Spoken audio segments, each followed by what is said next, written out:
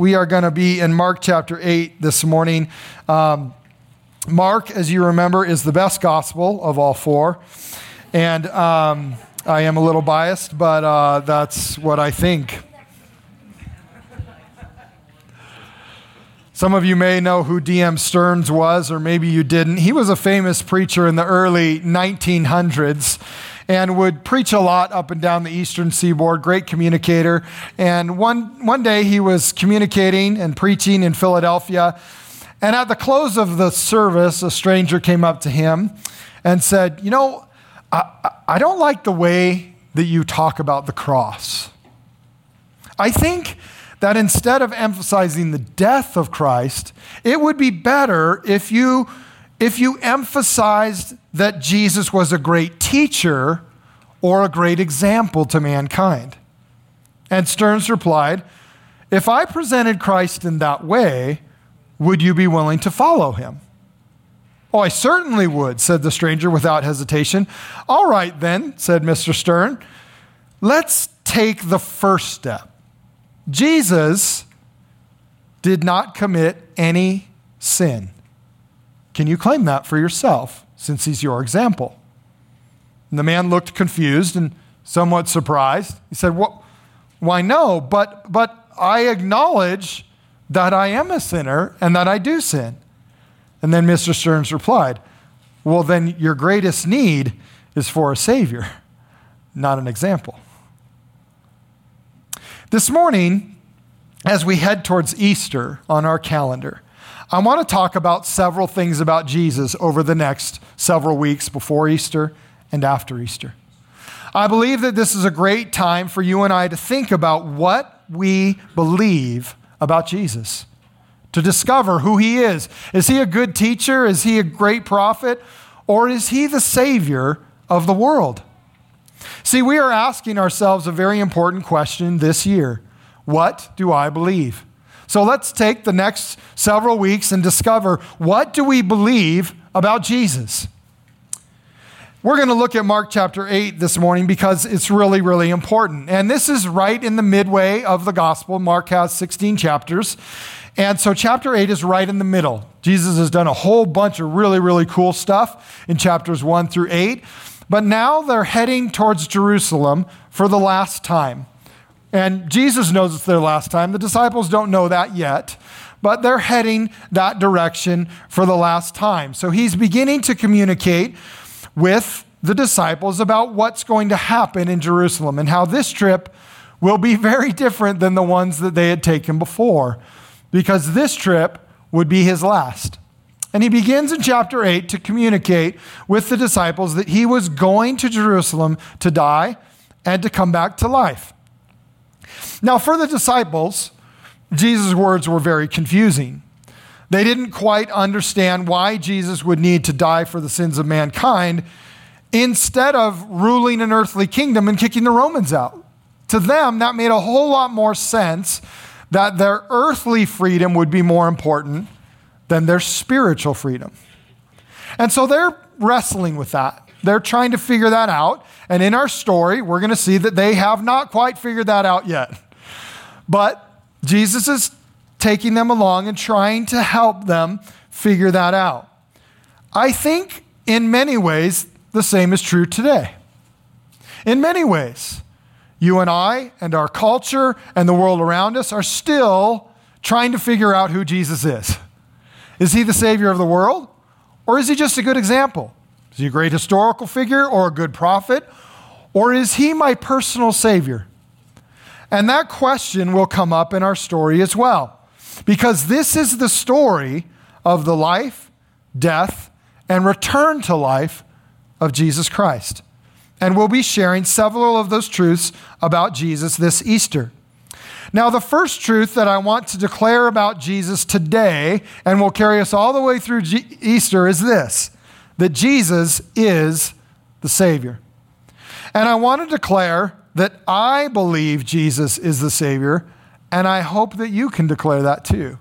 And so we're going to preach a series of messages called I Believe Jesus Is, and we'll fill in the blank. So this morning is I believe Jesus is the Savior. We all want to be able to say that because we're asking this self our question, What do I believe? This is important because believing in Jesus as our Savior answers the greatest question of our lives. See, the question that we are all asking ourselves and they're always dialoguing about and always talking about is what happens to us after this life? What happens to us after our life here on earth? Now, here's what's interesting. Every single culture, if you go as far back as we have record of culture, this is a question in culture. It's still a question today in every single culture. And it doesn't matter whether you find somebody in the middle of the Amazon jungle who has no technology, or you go to the biggest city in the world with the most technology, all of humanity is still asking this very, very important question. What happens to me when I die? Now, that question is never going to go away, because it's deep in our soul. It's placed there by God himself when he created us. Every one of us is created to want relationship with God. And so we always have this question bouncing around in our head. And we see it in music, we see it in movies, we see it in TV shows. All the time it's being dialogued about, and everybody has their own ideas. But as the believers of Christ, we need to answer this question more importantly than anybody, because we know him and are his followers, and we want to communicate it well to the world. Now, I would say as a culture, in American culture, we don't ask this question near as much as we should. We don't ask the most important questions as much as we should. We don't talk about the most important things in culture and in circles and hang out together in people's houses and talk about the most important things in the world as often as we should. Instead, we are very distracted by the pleasures of this world and by the technology that we have. And while the technology is awesome and the things that we have are great, we avoid this question in so many ways. And the enemy of our soul keeps this question out of our heart and out of our mind, even though it needs to get answered in a very, very important way, which takes us to Mark chapter 8. I want to show us this moment in Jesus' life. He's hanging out with the disciples. He's having a short dialogue with them. And as you know, Jesus never does anything accidentally. So it's easy to see as you read it and as you study it that Jesus has purpose in everything he's doing from the beginning of this conversation to the very end of this conversation with his disciples. Every single point, every single question, every single moment is intentional about what Jesus is trying to communicate to us about himself and about how you and I are called to live as followers of Jesus Christ. So let's look at it together. Mark chapter 8, verse 27 to 38. Jesus and his disciples went on to the villages around Caesarea Philippi. On the way, so they're walking, on the way he asks them, "Who do people say I am?" They replied, "Some say John the Baptist, others say Elijah, and still others, one of the prophets." "But what about you?" he asked. "Who do you say I am?" And Peter answered, "You are the Messiah." Jesus warned them not to tell anyone about him. He then began to teach them that the Son of Man must suffer many things and be rejected by the elders, the chief priests, and the teachers of the law, and that he must be killed and after 3 days rise again. He spoke plainly about this. And Peter took him aside and began to rebuke him. But when Jesus turned and looked at his disciples, he rebuked Peter. "Get behind me, Satan," he said. "You do not have in mind the concerns of God, but merely human concerns." Then he called the crowd to him along with his disciples and said, "Whoever wants to be my disciple must deny themselves and take up their cross and follow me. For whoever wants to save their life will lose it. But whoever loses their life for me and for the gospel will save it. What good is it for someone to gain the whole world yet forfeit their soul? Or what can anyone give in exchange for their soul? If anyone is ashamed of me and my words in this adulterous and sinful generation, the Son of Man will be ashamed of them when he comes in his Father's glory with the holy angels. Now that's a pretty good conversation just to have with Jesus, hanging out with his disciples, hanging out with people, and this is a pretty good conversation. So I'd like us to dive in, look at several things that I think are extremely important in this conversation, and acknowledge some of the things that are in the text. So let me acknowledge some of the things that are just like overtly obvious in the text that sometimes seem interesting and challenging and might be like, what's that for? The first one is that Peter acknowledges that Jesus is the Messiah, and then the next thing that Jesus says, which he did often, he said, I don't want you to tell anybody about this. Don't tell anybody I'm the Messiah. And it's one of those kind of like oxymorons, like, Jesus, wait a second. You're going to save me from my sin, and you don't want me to tell anybody? Like, why not? Well, at this point in Jesus' life, and this, by the way, would be the only time that we would ever do this, right? Is right now, right in this time period. And there's a reason for that. And we're going to get to that in a moment. And it's because they had a false view of who the Messiah was. And because of their false view of the Messiah, they would have treated Jesus or tried to make him an earthly king, and that could not take place. Jesus needed to die on the cross and come back to life so that you and I could have eternal life. And that was his purpose, and that was his plan. And so he needed nothing to get in the way of that. And something that could have gotten in the way of that was letting the whole country get behind him as the Messiah and rush him to the throne, try to get into a battle with the Romans and ruin everything, right? He actually needed the Pharisees to hate him. He needed people to hate him, and he needed to go to the cross. Another thing that Jesus talked about that it's just tough, especially for the disciples at this time, was that he would be rejected and killed and would come back to life 3 days later. A little bit hard to swallow at the time for them because they're hanging out with a guy who's raising the dead. You hang out with a guy long enough that's raising the dead all the time, you begin to have this different philosophy in your head. And it's probably something like, well, this guy's probably going to live a long time if he's raising the dead all the time. But now he's saying, I'm going to die in the prime of my life. In fact, it's probably going to be in a short time from now. Several weeks from now, I'm going to die. And that's a hard concept for them to wrap their mind around, especially when they've embraced the idea that Jesus is God, that he is the Messiah, and that he's here to help them understand how to live for God and to take care of their oppression. And then Jesus says several other things that are just really tough for us to understand and to live out as he begins to talk about what it means to be a disciple of Jesus.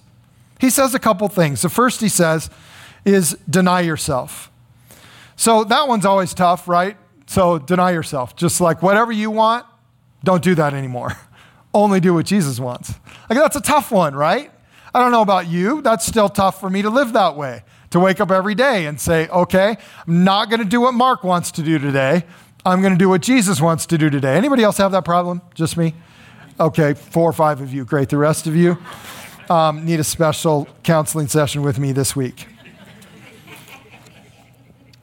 Deny yourself. That's tough. Like that's a whole nother message I'm not going to get into today. Then he says, take up your cross. So let's talk about this just for a second. We may not understand this because we live in a much more modern and kind society. Okay, let's just say it that way. But here's what I want you to imagine with me for a minute. If we were living in the time of the Romans, or the Romans still ruled us today, then as we rolled into Cheney in our cars, guess what would be at the stoplight? People being crucified. If you stole from somebody in town, you'd be hanging on a cross out there at the stoplight. If you said that Caesar was not your king, you'd be hanging on a cross out there at the stop sign. And every time you pulled up to the stoplight, you'd see people dying on a cross, suffering, brutal torture, dying on a cross, to remind you that you are a slave of the Roman Empire. That's what it meant. That's what a cross meant. So when Jesus says, take up your cross, they're thinking, wait a second, what are you telling me to die for you? Is that what you're asking me to do? Yep. That's what it means to be my disciple. Now, in about 3 weeks, they're going to go, oh, wait a second. He died for me. Oh, I think I can die for him if he died for me. Then he says, lose your life to save it. This breaks every American thing in our mind, right? Lose your life to save it, because our lives are all about what? Have a great time in life. Like, this is awesome. Your life should be the greatest ever. It's yours. We're independent people, and based on the Constitution, every single one of us are our own people, and we get to do whatever we want, however we want, whenever we want, and now we live in a great time where what I think needs to be what everybody thinks instead of the other way around. And so we're now in this culture, in this time, where we can literally, truly say, I want to do whatever I want, and Jesus is saying, no, you have to lose your life to save it. If you try to save your life, if you try to live your life your way, and you try to do everything your way in a selfish way, you will lose your life. You won't get more life, you'll lose life. And how many Hollywood stars have we noticed do that? Like, they got everything in the world, and they're the one that commits suicide or drug overdose. Why? Because they discover, without Jesus, I've got nothing. I got everything in the world, but I've got nothing. In this room, if you've acknowledged Jesus Christ, you have everything. You have everything. And then, I don't know if you noticed this, but I'm going to help us. Did you notice that right in the middle of the last section, right in verse 36, Jesus talks about what the most important thing in the world is? Have you ever asked yourself that question? Just sitting around having coffee with a friend. What do you think the most important thing in the world is? Like, the most important thing? Your soul. That's right. Your soul. Because Jesus says this. It's a rhetorical question, by the way. What good is it for someone to gain the whole world, yet forfeit their soul? Or what can anyone give in exchange for their soul? In other words, Jesus says this. Capital One hasn't figured this out yet, but your soul is priceless. There's no price on it. You cannot put a price on your soul. It is that valuable. And so Jesus says this, if you became the richest person on the planet, you'd still miss what being wealthy is.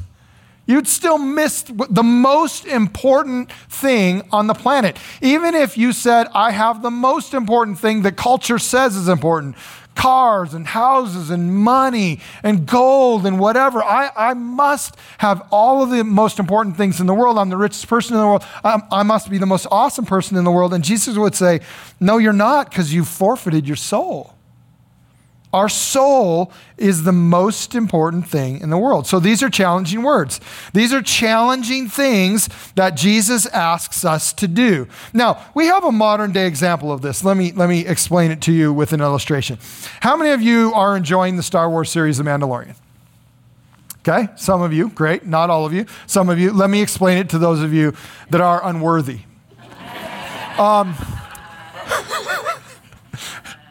The Mandalorians are a group of people in the vast universe. They're mostly bounty hunters and people for hire, and they're really cool people, and they have all this really cool stuff. But they make great sacrifices to be a Mandalorian. To be called a Mandalorian and to live as a Mandalorian, they make great sacrifices. For instance, one of their great sacrifices is that when you're about 10 years old and you become a Mandalorian and you go through the ritual to become a Mandalorian, you get a helmet. You get a brand new metal helmet, and you can never take your helmet off. In your entire life, you can never take your helmet off. Let me help you with this. This is brings an entirely new idea to hat head. Okay, entirely new idea. You cannot take your helmet off. Now that's weird, right? We would say that that's weird, but I would also say that it's smelly. I can't imagine what my head or my hair would feel like or smell like in my own helmet all the time if I never washed my hair, not once in my entire lifetime. Dreadlocks might be a whole new thing in my helmet. Now, here's what's interesting. The Mandalorians have a saying. They have a saying about all of these interesting things that they've committed their lives to, and they say it to one another whenever they're together and they talk about these weird and ridiculous things that they do. They say this to one another. If you know it, you say it with me. They say what? This is the way. That's right. This is the way. Now, I don't know if you knew this or not, but Christians in the 1st, 2nd, 3rd century were called the way.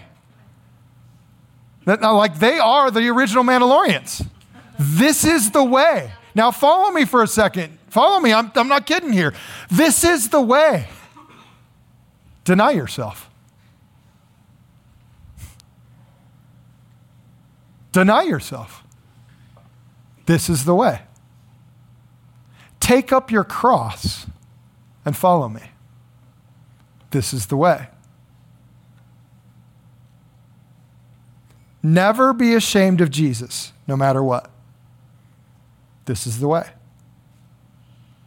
Lose your life to save it.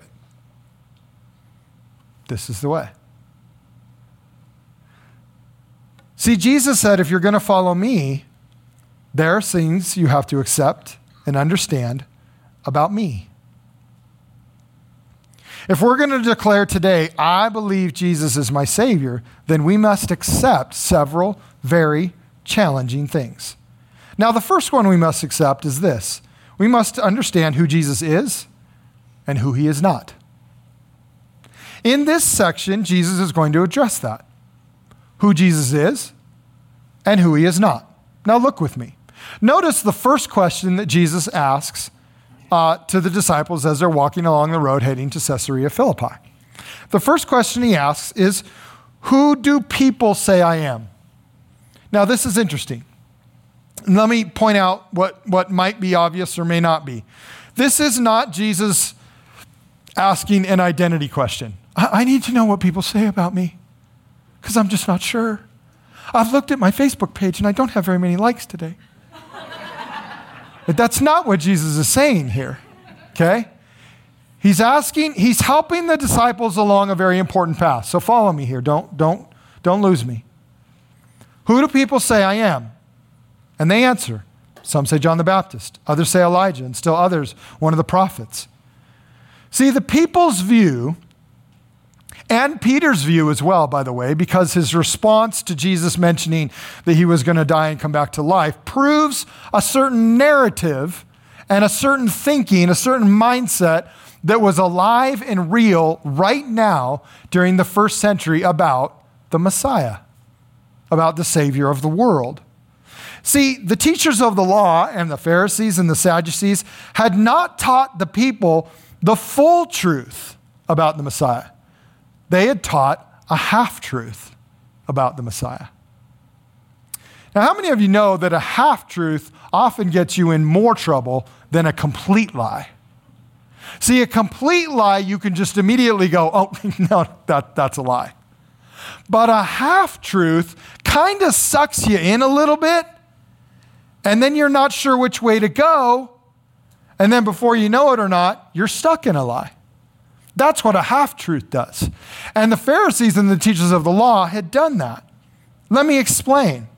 They were teaching that the Messiah would be a great leader and would free them from oppression, from the Romans, or whoever else was governing at the time. It's a half-truth. Is it true that all of the prophets said that the Messiah would come to free us from oppression? Yes, it is true. But do the prophets say that he would come to free us from only government oppression? No. That's the half-lie. Now, it works to their advantage for them to be free from the oppression of the Romans. Why? So that the Pharisees can institute the Old Testament law again and get super rich. So to them, it's perfect. And Peter has been caught up in this. While Peter, it's interesting, right? Peter's living a half-lie. Even though he's followed Jesus around for 3 years, he still is not fully convinced of the Messiah and who the Messiah is, because when Jesus starts talking about dying for the sins of mankind, his panties get all in a wad. See, Peter wanted Jesus to be an earthly king too. He's upset. He's angry. And he has not quite figured out that spiritual oppression is way more serious than physical oppression.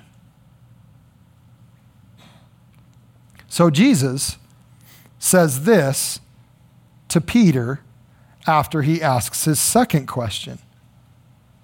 Who do you say I am? And Peter answers, you are the Messiah. Now Peter continues as Jesus talks about dying and coming back to life. Peter rebukes Jesus, which we should probably notice something in this text, just really quick, complete side note. Never rebuke Jesus. You know why? He'll call you Satan. I mean, have you noticed that right here? Like, get behind me, Satan. So don't ever rebuke Jesus. Just, that's completely free. Total side note. But here's what's interesting. After Jesus looks at Peter and starts to begin the process of helping Peter figure out what it means to follow Jesus, Jesus says this to Peter: you do not have in mind the concerns of God, but merely human concerns. And here's what I want to say about that.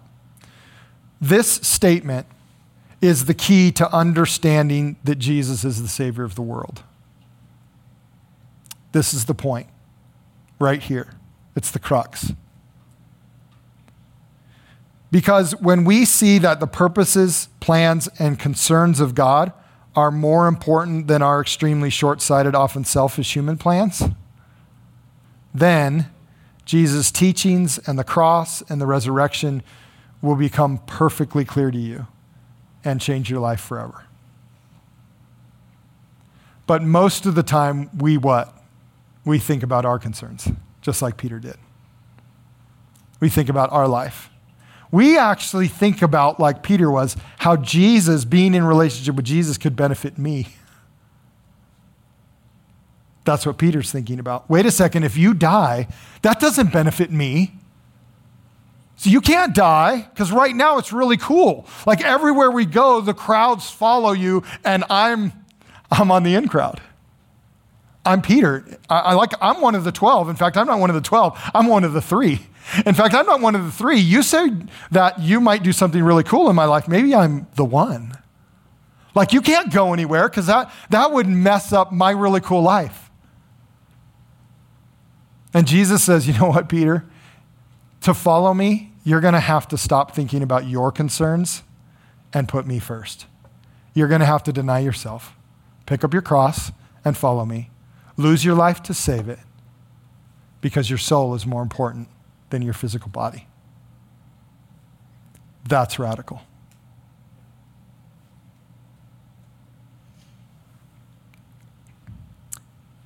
See, what Peter had done is he'd lowered Jesus' viewpoint in his own mind, just like we do today. Even today, people don't talk highly of Jesus. Not high enough anyway, especially in higher education. We say things like, Jesus was a good teacher. I like his stuff about love and forgiveness. I like his stuff about how he accepted everyone. I don't like his idea that you have to go through him to get to heaven, because I think there's lots of ways to get to heaven. I don't like his teaching about money, because he said something about giving money to God, and I don't want to give money to God. I want to have it all for myself. So he's a good teacher, but I'll just take what I like and take what I don't like. Well, then Jesus isn't the Savior of the world to you. He's just a good teacher. Well, I think he's an important historical figure because, like, the world changed for 1950 years, and now we just think he's an old dude. So he's an important historical figure, so we should probably see that. Hindus consider Jesus to be a self-realized saint who's reached the highest level of God consciousness. Buddhists say that Jesus has great compassion. They even call him Bodhisattva, which is a perfectly enlightened being. Muslims believe that Jesus is a great prophet, but not the Son of God and not the Savior of the world. But he will return to fight and defeat the Antichrist. I don't know how he can do that without being the Savior of the world, but whatever. See, there will always be different viewpoints about who Jesus is. There will always be things that will not acknowledge Jesus' perfect messianic identity. How about the people who lived with Jesus? What did they say about him? Well, John the Baptist called him the Lamb of God who takes away the sins of the world. He called him the baptizer with the Holy Spirit. Matthew said Jesus was Emmanuel, God with us. The wise men traveled all the way from their country to claim and declare that he was the King of the Jews. John said, he is the Word in the beginning. He was with God and is God, that everything was created by him and for him. What did Jesus say about himself? He said, I am the way and the truth and the life. He said, I am the resurrection and the life. He said, I am the light of men. I am the bread of life. He said, I'm the Son of Man. I'm the Messiah. He said, I am the way to heaven. No one comes to the Father except through me. See, this basic understanding and meaning of Messiah is important. It's important for them. It's important for us. Messiah basically means this. It means the one anointed to God. The one. In other words, Old Testament prophecy would say that there's only one Messiah. There's not several. There's only one. Only one person is going to fulfill all of these 300 prophecies, which Jesus did. W.L. Lane, in his commentary on Mark, says this about the concept of Messiah. It implies divine election and appointment to a particular task and a special endowment of power for its performance. The expectation of a future anointed leader was grounded in the promise of a faithful ruler from David's line, as we see in 2 Samuel 7, Isaiah 55, and Jeremiah 23. In later Judaism, the term Messiah became increasingly fluid. Could you say that word? Fluid. In the emergence of a variety of messianic projections.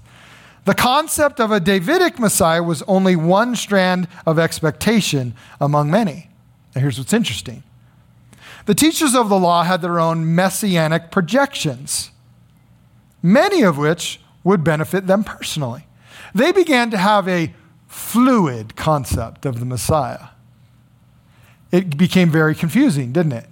Just like we have fluid concepts of other things today that have become very confusing.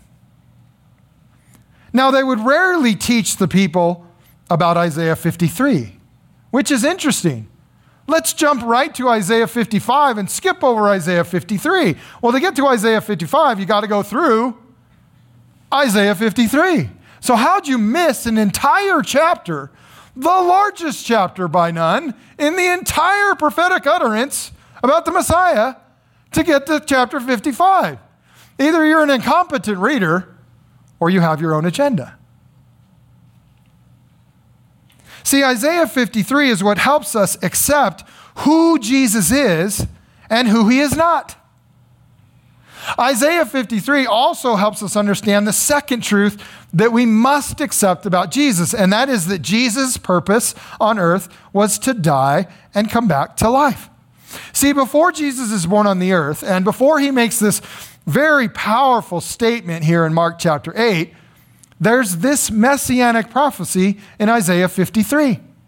Now today, because of the writers of the New Testament, we know that Jesus' purpose was to leave heaven and come to earth, was to fulfill all of the law and the prophets, and especially Isaiah 53. So that's great. What does Isaiah 53 say? Well, let's go look. Isaiah 53 is a tough chapter, but it says some very, very important things for you and me. Isaiah 53 declares what Jesus is declaring in Mark chapter 8. Look at verse 4 of Isaiah 53. It says this, surely he being the Messiah, took up our pain and bore our suffering. Yet we considered him punished by God, stricken by him and afflicted. But he was pierced for our transgressions. He was crushed for our iniquities. The punishment that brought us peace was on him, and by his wounds we are healed. We all, like sheep, have gone astray.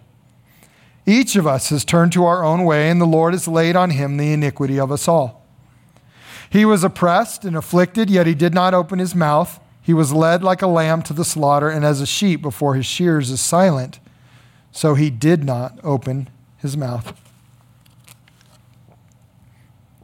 By oppression and judgment, he was taken away. Yet who of his generation protested? For he was cut off from the land of the living. For the transgression of my people, he was punished. He was assigned a grave with the wicked and with the rich in his death, though he had done no violence, nor was any deceit in his mouth. Yet it was the Lord's will to crush him and cause him to suffer. And though the Lord makes his life an offering for sin, he will see his offspring and prolong his days. And the will of the Lord will prosper in his hands. Yet he has suffered. He will see the light of life and be satisfied. By his knowledge, my righteous servant will justify many, and he will bear their iniquities. Therefore, I will give him a portion among the great, and he will divide the spoils with the strong. Because he poured out his life unto death and was numbered with the transgressors, for he bore the sins of many and made intercession for the transgressors. It's kind of hard to skip over that chapter and miss that Jesus was going to come and die. If you believe that Jesus was the Messiah and you understand the correct narrative given to us by the prophets, then you would understand that that's exactly what Jesus had to do if you understood Isaiah 53. But because the Pharisees wanted us to believe something different, they taught something different so that their way could be seen. But Isaiah 53 is clear. Mark 8 is clear. Isaiah 53 tells us that Jesus' purpose for coming to earth was to die. Why? For our pain. Anybody have pain?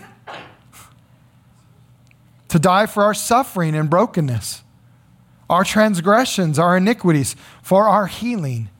Jesus died for the punishment that we should have gotten, Isaiah 53 says, so that we could have peace with God. He died for the sins of many. But Isaiah 53 tells us that he would come back to life. He would come back to life for one purpose, to justify many. In other words, to make it so that it was just as if you and I never sinned. So when the Heavenly Father looks at us now, he doesn't see our sin. He sees Jesus' righteousness. When we believe that Jesus Christ died on the cross and rose again and we become saved and you say, Jesus is my Savior, my personal Savior, the righteousness of Christ covers all of our brokenness, all of our sin, all of our iniquity, all of our punishment, and we have peace with God.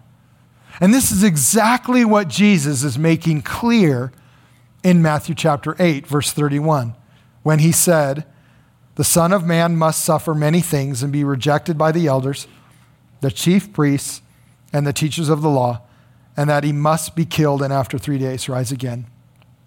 Now, why is this Jesus' purpose?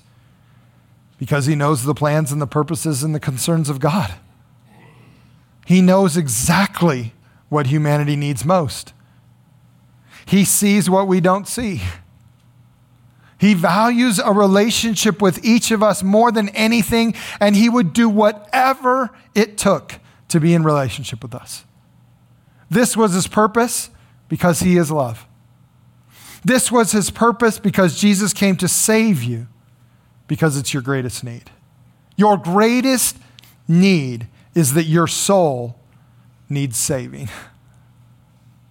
And it's the most important thing on earth, and Jesus cares more about your soul than even his own life. Now, when we accept these things, we understand that Jesus is the Savior of the world, which leads us to the third thing. Third, we must believe Jesus is still the Savior of our modern world. Like, we could look at this text and we could say, well, that's great. It looks like Jesus was the Savior of their world. But if we're going to say Jesus is the Savior of the world, then what we're actually saying is that Jesus died for all of us, from Adam to the end. Everybody. Every generation, every person, everyone on the entire planet. That's a big Savior. What we're also needing to declare and believe today is that Jesus is the Savior of the world today. That he saved you. That he wants to save your neighbor and your coworkers and our city and everyone on the West Plains and to the ends of the earth. That everyone is worthy of the salvation of Jesus Christ. It's still true that Jesus is the Savior of our modern world. Now, we have many cool things in our modern world, don't we? How many of you are super glad that you live in this time period? I am. Yeah, I'm super glad that I live in this time period. And there are lots of things that I'm super excited about that we have in our lives that the world has not seen for thousands and thousands of years. Like, I am so happy about a hot shower every morning. Ask Kate. I love hot showers. I love flush toilets. There's just something about, bye. That smell is not in my house. Bye. I can see that go away, and then I can turn on a modern fan. Boop. And away you go, right? I mean, this is modern convenience. You know, did you know the refrigerator is not very old? I mean, we've really only had refrigeration in every normal day house since about the 50s or 60s. That's not very old. I mean, before that, you were growing your own stuff in your backyard. And then now you can get pizza and then put it in the fridge and have it tomorrow. This is awesome, people. I mean, the modern life is awesome. We're sending people into outer space right now and coming back just for the experience. Modern technology has helped us live a very different life than generations before us. Now, why am I talking about this? Because I have a question. Because of all this technology and all the awesome stuff we have, and I'm so glad that I'm living here, I have a couple questions that I still have in my head, like this one. Is there still brokenness in the world today? Are people still hurting one another today? Is evil real and still noticeable today? You mean sin is still happening in our modern world? You mean our modern world all of our technology hasn't figured out and helped us live out this book perfectly yet? Helped us understand the love of our Heavenly Father and the sacrifice of Jesus Christ? I thought modern technology would make us better. Well, it's not, because it's not focusing on our soul. It's not focusing on our soul. It's focusing on our concerns, not God's concerns. And so our FIDs, oh, you don't know that one. Your false identity detector? That's your phone, by the way. Your false identity device. You can take that one, by the way. That's free this morning. You can spread it around everywhere you want. It's your FID, your false identity device. I'm not sure our modern world is helping us very much. We seem to be getting better at sin, not worse at it. Well, we're better and worse at it, I guess, is really what's happening. I guess what I'm trying to say is it's still pretty obvious in our modern world that we need Jesus. And we need him bad. I need him. You need him. And everyone we know needs him. Let me close with this in Mark chapter 8. Jesus asked two questions at the beginning. The first one is a leading question. The second one's more important. The first one is, who do people say I am? But that's only a leading question to get to the more important question. And it's this one. Who do you say I am? See, in the end, this is the most important question we will ever ask. This very, very personal question about Jesus. Every single one of us in this room, every single one of us out of this room needs to answer this question. Who do you think Jesus is? Who do you say Jesus is? Is he the Savior of the world to you? Is he a teacher? Is he a fraud? Who is he? Because our soul is the most important thing, it's our responsibility to keep our own soul in check, but we also get the extreme and awesome privilege of helping other people with their soul.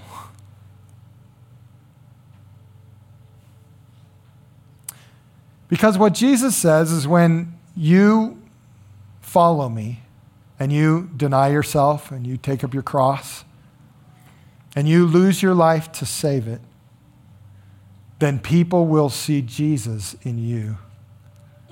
They won't see you anymore. They'll see Jesus. And when they see Jesus, then we get to answer and help them answer this very important question. Who do you say I am? And when you and I get to lead someone to Jesus from our own life, from the way that we're living for Jesus, I have to tell you, there's nothing better. I mean, you couldn't touch it with $50 billion in your account. How good it makes you feel to point somebody else to Jesus and help them say yes to Jesus and watch them inherit eternal life. There's nothing better. Nothing touches it on the planet. Nothing even comes close. So I want to encourage you, as we head towards Easter, I'm trusting because I know my God. I know my Savior who loves your neighbor and your friends and your coworkers, that the Holy Spirit is going to open up several opportunities between now and Easter for you to invite them to church, to invite them to understand who Jesus is, to invite them into relationship with him. And I want to encourage you to take advantage of those opportunities. They don't come by all the time, but we have two spots on our calendar where you get a quick and easy conversation to talk about Jesus. It's Christmas and Easter. Now, Easter is harder because we're talking about the man and not the baby. Not many people want to mock the baby. But when you talk about Jesus and you talk about Jesus crucified and you talk about Jesus risen and how your soul is more important than the eggs you're going to get in a basket from a 6-foot bunny that walks on 2 feet, they might want to have a conversation about that. And I'm going to guess that a lot of your friends and neighbors and coworkers want to have that conversation. They're yearning to have that conversation with you. They want to have it because their soul wants to answer that question. Their soul is asking that question. So would you take advantage of the opportunities that you have in the near future? And then lastly, let me just ask this question, because I think it's important for us to answer it in a biblical way that so that you can go into these conversations. Two, really. The first one is this: what had convinced Peter to accept that Jesus was the Messiah? Well, Peter had accepted it because he's hanging around with Jesus. He saw Jesus teach with authority. He saw his miracles. He saw this super large catch of fish when Jesus told him to cast his net on the other side. He saw him casting out demons and raising the dead and walking on water and calming storms. And then later he saw him die on the cross and come back to life. Peter saw all that. He recognized it and he believed it. Now, it'd be awesome if we could all experience that in person. We could go back in time and see who Jesus was, but we have to answer the question in our own way today, according to God's word. And so I'm going to ask you to answer this question this week. What has convinced you that Jesus is the Savior of the world and your personal Savior? Peter knew why. Do you know why? And are you excited that he's inside your soul? And are you excited to tell others about him? I'm convinced, and I'm biased, I'll admit it. I'm convinced that there's no greater way to live than to just love Jesus and share him with everyone you can. And it's a privilege that I get to have, but I'll be honest, the privilege is more yours than mine because you interact with the world more than I do. And so I want to encourage you as your pastor to look for those moments in the next couple weeks, because I guarantee you they're coming. Would you stand and pray with me?